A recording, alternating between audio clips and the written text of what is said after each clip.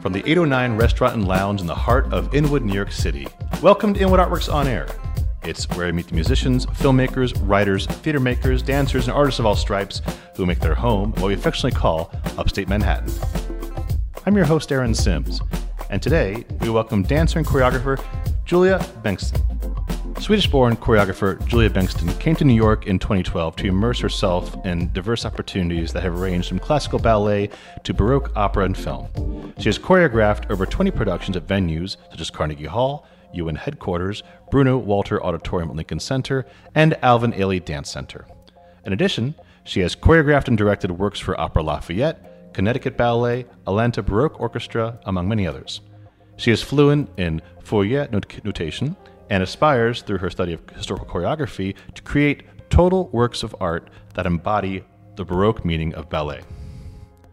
Julia dances nationally and internationally and regularly performs with companies including New York Baroque Dance Company and the Connecticut Ballet. She received 10 years of education from the Royal Swedish Ballet School and was a scholarship student at the Joffrey Ballet School. In the summer of 2021, she was the first choreographer to be awarded a position in Early Music America's Emerging Professional Leadership Council. She has served 4 years as board member and choreographer of the Higher Ground Festival and as a choreographer and advisory board member of Bach Cello Suites Festival. We're going to talk about her work as a dancer and choreographer and so much more, but first, let me welcome you, Julia, to Inwood Artworks On Air. How are you? Thank you, Aaron. I'm really happy to be here. Oh, it's great having you. So Julia, starting off, I want to ask you if you can explain what you mean when you say you strive to create work embodying the Baroque meaning of ballet. Oh, I see. Yeah, that's a good question. During the Baroque, there was this concept of presenting a fusion of the arts, which they called a ballet.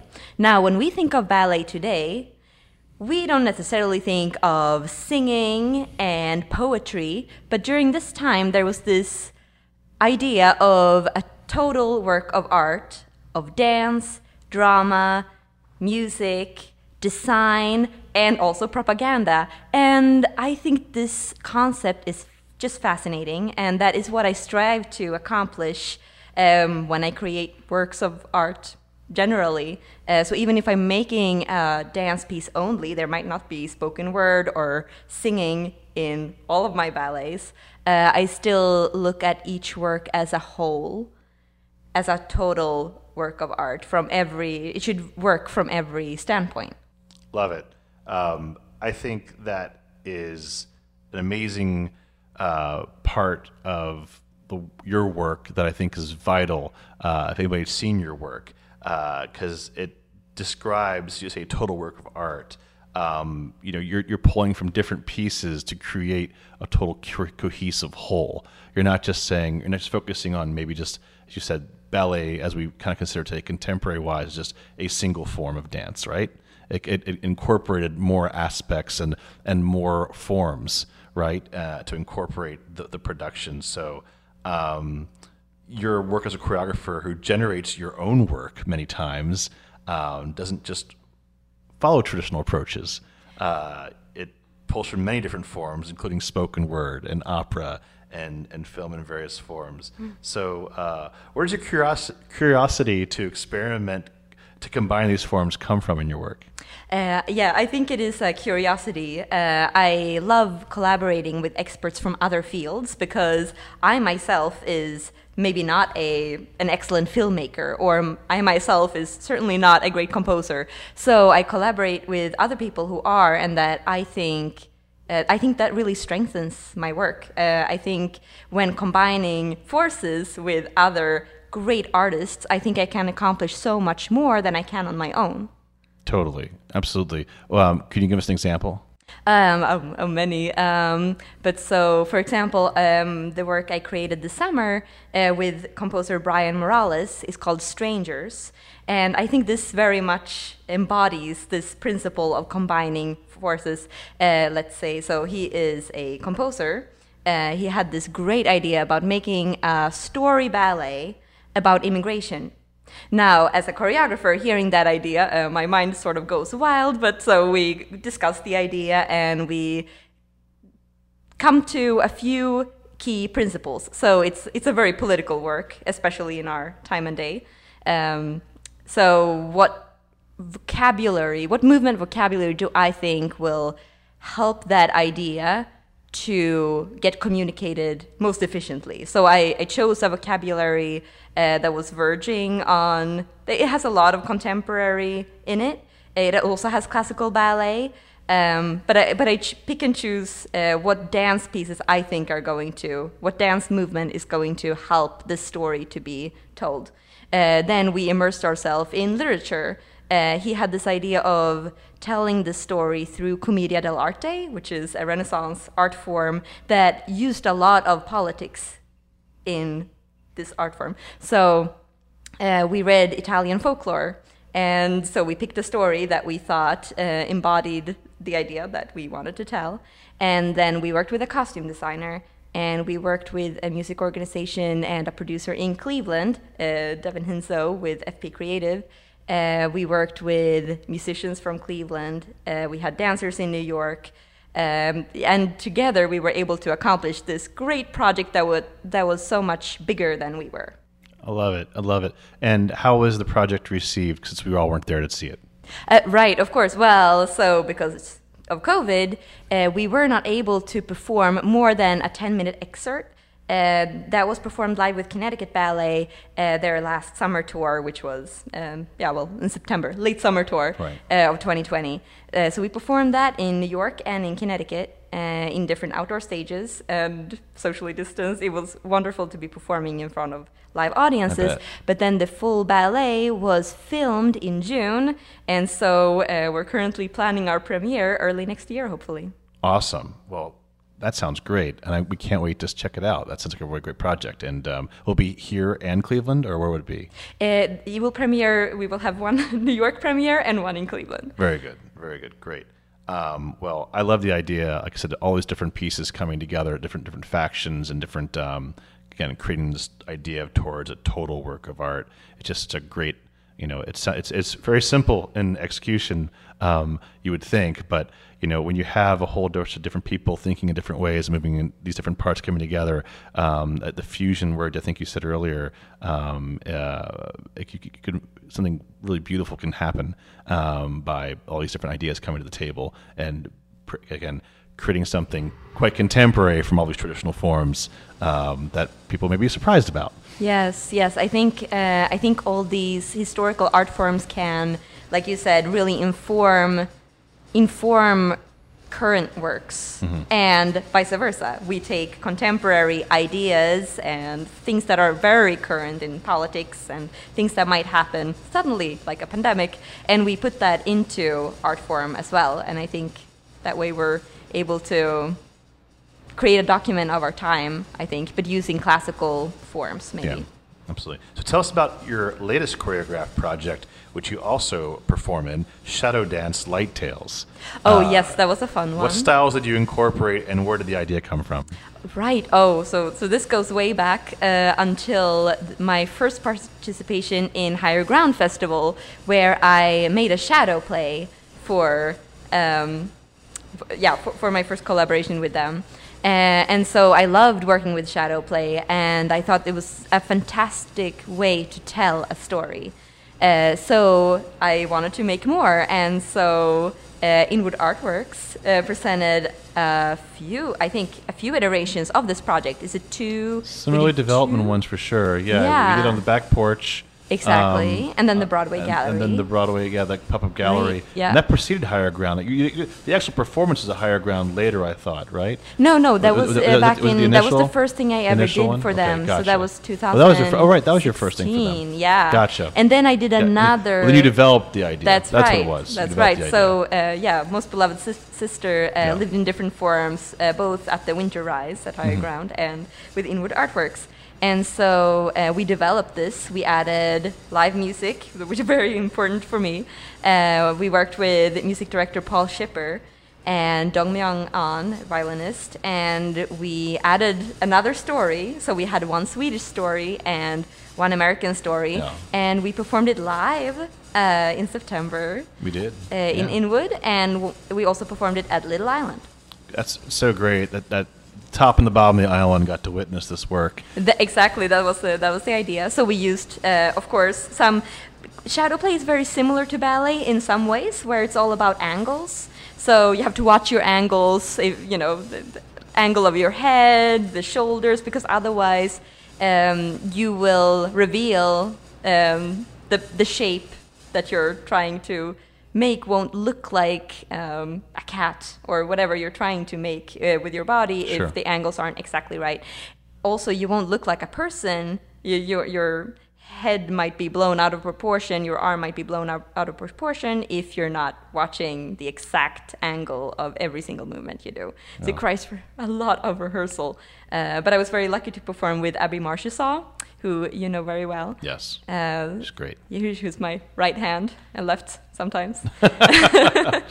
So yeah, we were working out. We've been performing together, shadow play together since the very beginning, and so she knows how hard it is, and she's putting in the work.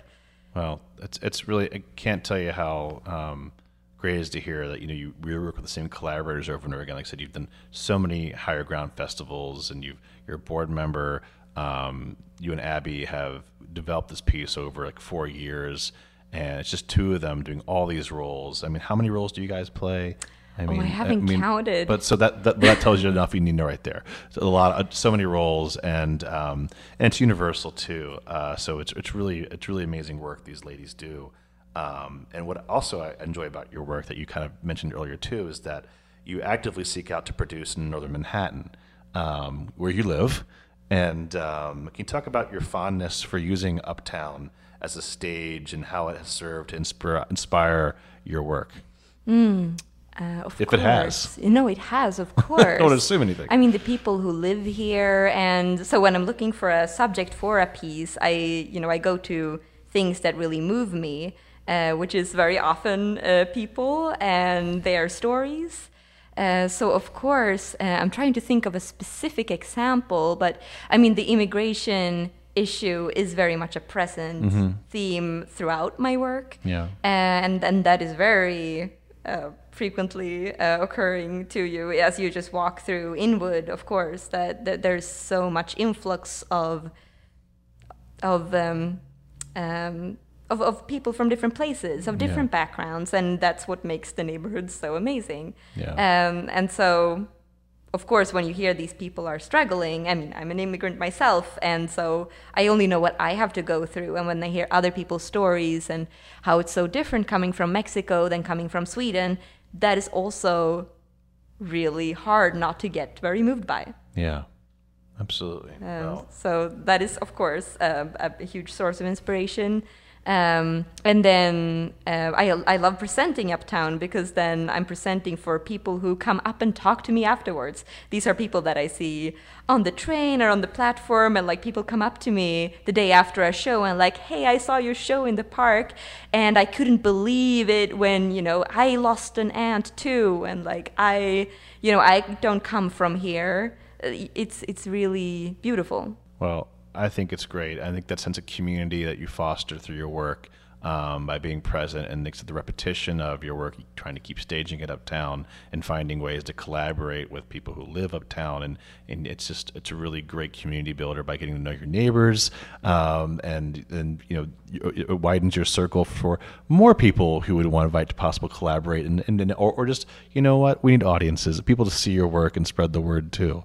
So can't say enough about this Uptown community and how supportive they are, both artistically and as just what's called cheerleaders for the arts. So you mentioned there's a girl coming over from Sweden here, being an immigrant. I'm curious, when you left Sweden and you came here, and if you had a chance to tell yourself any advice then where you are now, about being here in the life, like, could you imagine your life here in New York City now when you left Sweden? No, I was only going to come here. I had a scholarship for a year, so to me it was all going to be only a year. And then, they gave me an even bigger scholarship the next year. So, how can I not take that? And then I got my first job. And then, and after you get your artist visa, then suddenly you can work more places, and it's hard. It's always really hard to turn down a good opportunity, right? Absolutely, absolutely. And so, what's next? Where are you going next with your work? Oh goodness. There's a lot of things happening this spring that I'm excited about. There's a lot of things. I'm really excited about my work with my mentor and director, Catherine Turosi of the New York Baroque Dance Company, who's given me so many amazing opportunities. So I can't wait for that. I'm making a pretty large work to premiere in May, hopefully, in June, with Neil Rolnick, who's a composer, uptown composer on 181st Street. There's a lot happening. I hope. And just curious to stay with the theme. Are these all different forms? Like, just curious what kind of. Like... Oh yes. I mean, with Catherine, we perform Baroque works, so it's 18th century mostly. Okay. Baroque opera, ballets, reconstructing from Feuillet notation. So it's looking into history and see how we can learn from that today, which I love that part of my life right now, is the detective work, the research. And the universal themes that emerge from that. Yes, exactly. And this and this beautiful notion that, how much we can learn from their musicality, from their art, still today, that we really don't know much. Gotcha.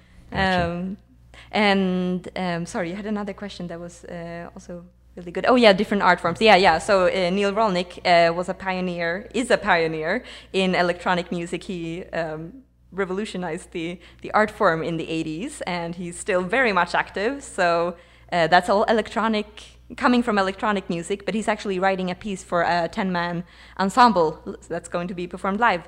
So cool. Mixing electronic music with acoustic. And what kind of dance would be a part of that? Oh, it's actually fascinating. I'm working with Marnie Thomas Wood, who is in her 80s. She was Martha Graham's assistant and principal dancer. And so I'm dropping people. Oh yeah. Well, we know who Martha Graham is, right? And then we're combining. So our cast is 86 years old and 14 years old. So we have a range of dancers from very young to very old, combining them in one work. So the dance movement is going to be very much based, of course, on the individuals dancing. But very much in a storytelling manner. We're telling these stories of very young people and very old people. Love it. Fantastic.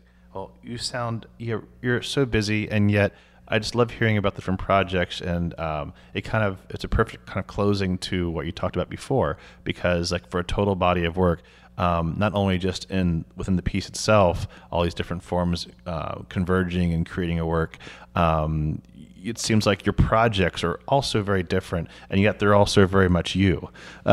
You have all these varied interests, but yet they're all within the same neighborhood, literally sometimes geographically, I guess. Yes. But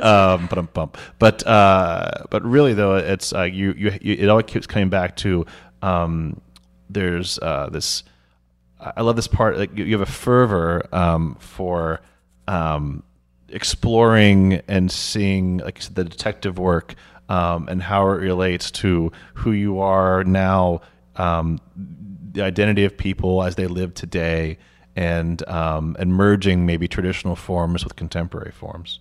That is an interesting observation. I haven't really reflected on this, but you can tell me I'm full of crap if you want to. No, but it's interesting because in one way, I'm the happiest when I'm both. Pushing forward and exploring and looking back at the same time. So there you go. It's a very large span of years, of course, sure. 18th century to 21st century. Yeah, but you're so young. Right. I'm very happy with the variety that my work offers. Never 1 week is the other. Right. You don't specialize. Your specialization is diverse. It's very vague. Vague, but I don't know. I say less vague and more, like I said, experimental. You like to dabble and you like to explore. Yes. It's really nice to be able to really branch out. So Yeah, but then I would love to look into what happened in the 19th century too, you know. It happened. You definitely can. Yeah, I know. I hope I have enough years to look into it, to get there. Well, you know, I got stuck in the Baroque. You are still young. You have plenty of time. Yeah, I'll get there. And well, somebody's saying, like, so is there a particular form of the 19th century you want to explore? I mean, what happens after there's I won't say it's a gap, but during a certain number of years, during Louis XIV and quite a few years after that too, but it's maybe 50 years or 75 years where we have a lot of documentation of dances. People were notating dances as we notate music today. And so as a choreographer today, I can look at this notation and reconstruct what the dances looked like.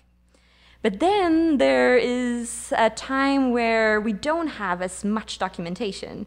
So, well, what happened then? I'm no expert in the subject, of course, but yeah, I know people who are, and I would love to do research with them, to learn from them, and cool. Look into it myself. Well, before Julia, classical ballet. Well, like I said, I think you're going to have, I could see the sparks in your eyes as you're talking about this stuff. So I think you're just maybe, you know, maybe in the fall you'll start 19th century. I don't know. But you're such a go-getter. And I admire your zeal and your energy to exploring all these forms. And no doubt you will get to them. So, Julia, it's been a pleasure speaking with you here today on Inwood Artworks on Air. And before we say goodbye, where can people go to find out more about your current and forthcoming projects? I have a website, juliabengtsson.com. I'm on Facebook. Julia B. Dance, I think, is the best way to follow my work. Is that Instagram? There's an Instagram too, yes, Julia S. Bengtsson. Because believe it or not, Julia Bengtsson happens to be one of the most common names in Sweden. And yet she's probably the only one in New York City. Yeah, right. that has 5 consonants in a row in her last name. That's what makes you special. Right. Exactly. Well, you can, listeners, you can find out more about Julia. We'll put the links to her page in our description of this episode. So check it out and stay up to date with all the amazing, let's say, ideas and inventions that Julia's putting together coming up next year. So thanks to Julia for being on this Artist Spotlight episode of Inwood Artworks On Air. It's where we meet the musicians, filmmakers, writers, theater makers, and artists of all kinds who make their home here in Upper Manhattan. If you have a moment, please show us some love right now by rating and reviewing this podcast on Apple Podcasts. That really does help. Many thanks to 809 Restaurant and Lounge here on Dyckman Street for hosting us. They're such a wonderful, wonderful supporter of Inwood Artworks, and to HeightSites.com for local uptown promotional support. Be sure to follow us on social media at Inwood Artworks to keep up with all that we do, which includes the Inwood Film Festival, Filmworks Al Fresco, pop-up art galleries, and so much more. And if you'd like to support On Air and our free programming, you can do so by making a tax-free donation at inwoodartworks.nyc/donate. This program is supported in part by public funds from the New York City Department of Cultural Affairs in partnership with the City Council. From the top of Manhattan and the bottom of our hearts, thank you so much for tuning in. This is Aaron Sims for Inwood Artworks On Air.